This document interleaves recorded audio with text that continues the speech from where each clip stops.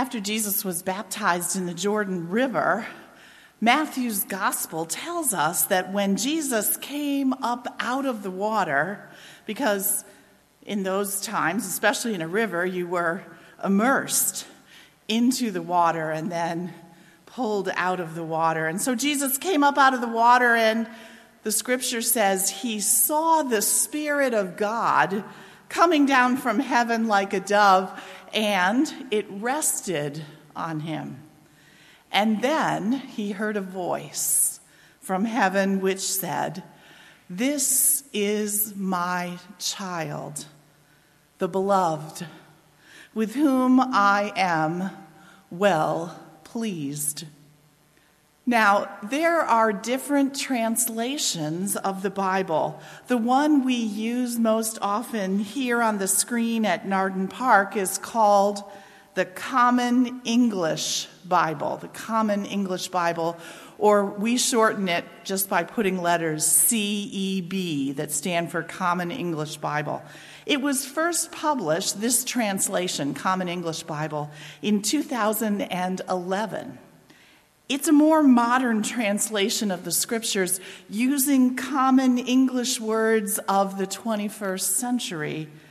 The Bible that you find in the pews is the New Revised Standard Version, first published in 1989. Again, we use letters, NRSV, New Revised Standard Version. Some of you grew up with the King James Version of the Bible. Anyone remember that, right? Yes, which is a translation that uses Old English language from England. And guess what? The King James Version was first published in the year 1611. All right? It's beautiful. It's poetic language. Some of us grew up learning the scriptures in that poetic language. But sometimes it's hard to understand the meaning with all the ye's and the yays and the begats and the lows and all kinds of other phrases that we don't use in our common language today here in the United States. In 1993, biblical scholar Eugene Peterson put out a version, another translation of the Bible called The Message, which uses, again, a more modern style and language and phrases in the translations. Now, why am I telling you all this? Well, I find it really helpful when I'm reading scripture or working on sermons to compare different translations of the Bible. Because by reading a lot of different translations, it deepens my understanding of what the words actually mean. Because when you translate something from an original language, there's little nuances in the words. And it doesn't mean that one translation is better than the other. It's just that you get a different sense of the meaning when you read several different translations of the scripture at the same time. Now, I used to have to pull out all the different scripture Bibles and have them open on my desk. You can ask my husband. It used to be back in the early 90s when I started in ministry, he would find me with the desk open with all these Bibles, and I would leave them open, and it would drive him a little crazy because he's much neater than I am. Anyway, I would have them all open and would compare the different scriptures. But today, I use an app on my phone. Yeah, called YouVersion, Y-O-U, YouVersion. You can get it at the App Store. And I use a website called BibleGateway.com. Both the app and the website are really helpful because I can simply type in a particular scripture I'm reading or studying, and you can just click on different translations and read it right there on the screen. Amazing.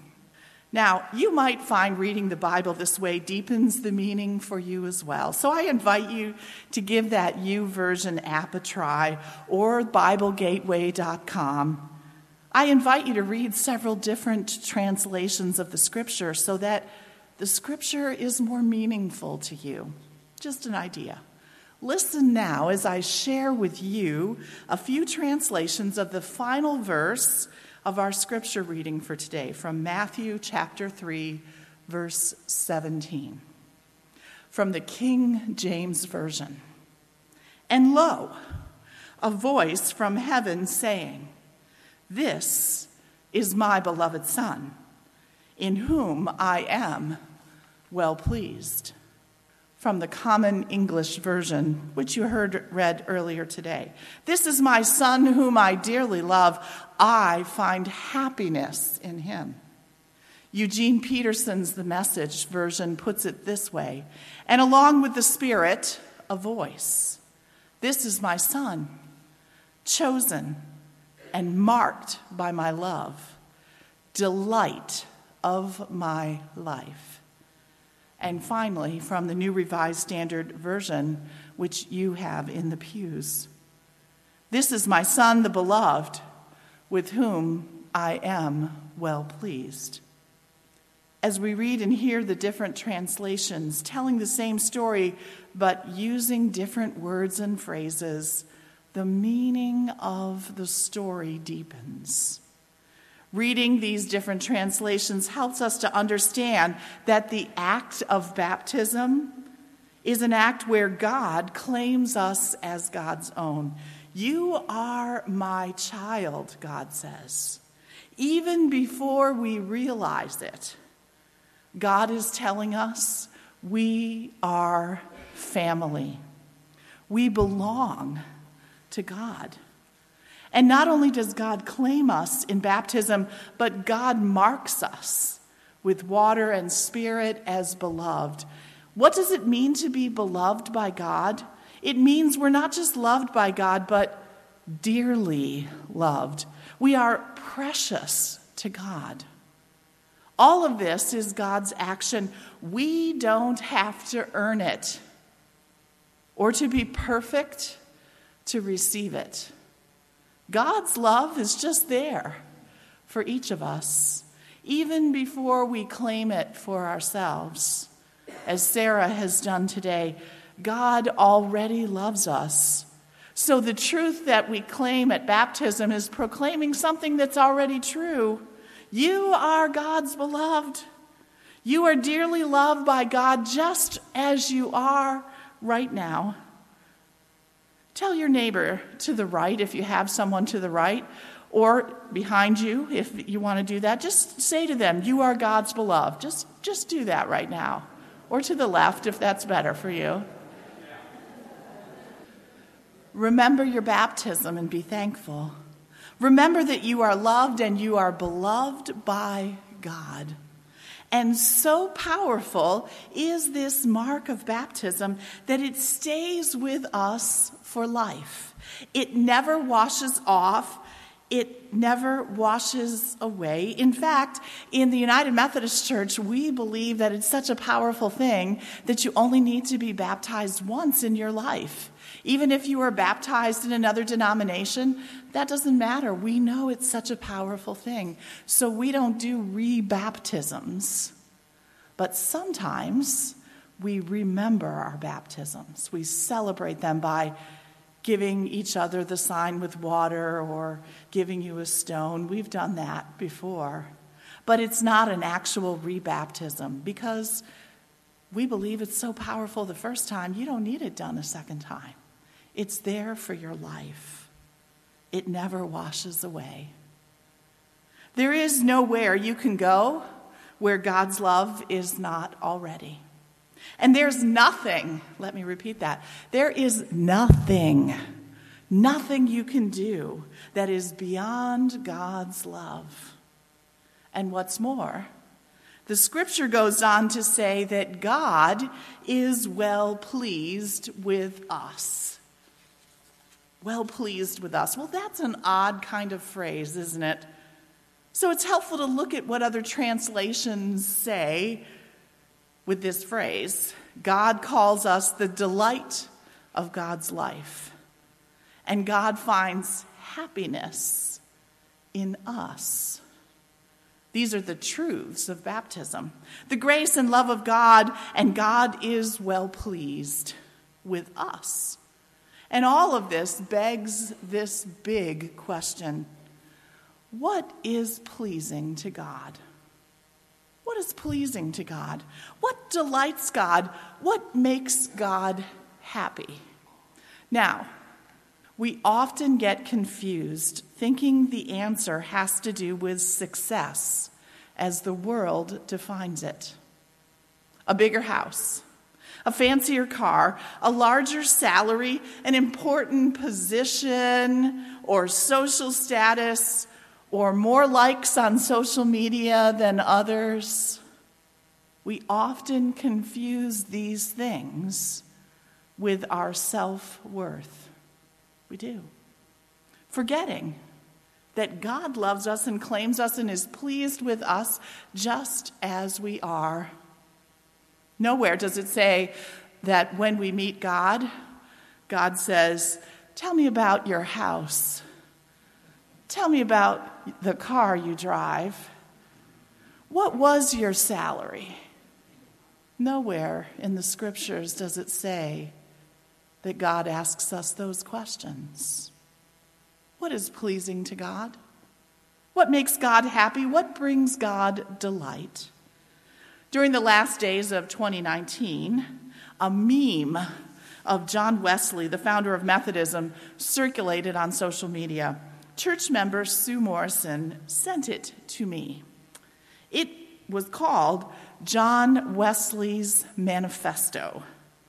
And while John Wesley never actually wrote this list of items as a manifesto, the list was derived from a list of principles found in the writings of Brother John. The meme was compiled by Gary Best, a historical consultant at the New Room, a Methodist chapel built by Wesley himself in Bristol, England. I submit to you that these things on this list are the kinds of things which please God. You can think of it as John Wesley's top 12 things which please God, and the sermon title says top 10, so we're giving you an extra 2. I've posted this list on Narden Park's Facebook page so you can read it again, and I hope you'll make your own list of top 10 things which you think please God. Here's Wesley's list. And remember, he wrote these during the 18th century. Think about that for a minute when you hear the list. He wrote them during the 18th century. Reduce the gap between rich people and poor people, number 1. Number 2, help everyone to have a job. Number 3, help the poorest, including introducing a living wage. Number 4, offer the best education possible. Number 5, help everyone feel they can make a difference. Number 6, promote tolerance. Number 7, promote equal treatment for women. Number 8, create a society based on values and not on profits and consumerism. Number 9, end all forms of slavery. Number 10, avoid getting into wars. Number 11, share the love of God with everyone. And number 12, care for the environment. Baptism is about God's love and belonging. It's about a grace that goes before us and a grace that is always with us and a grace that is calling us to be the very best version of ourselves. And baptism is a reminder of what really is pleasing to God. And it turns out what is pleasing to God is all about people. Each and every one of us who matter deeply to God, who are precious in God's sight. It's about making a difference in the world by bringing love and justice to everyone, including to our planet. This is what is pleasing to God. This is what brings God delight and happiness. You are God's beloved, with whom God is well pleased. Remember your baptism and be thankful. Amen.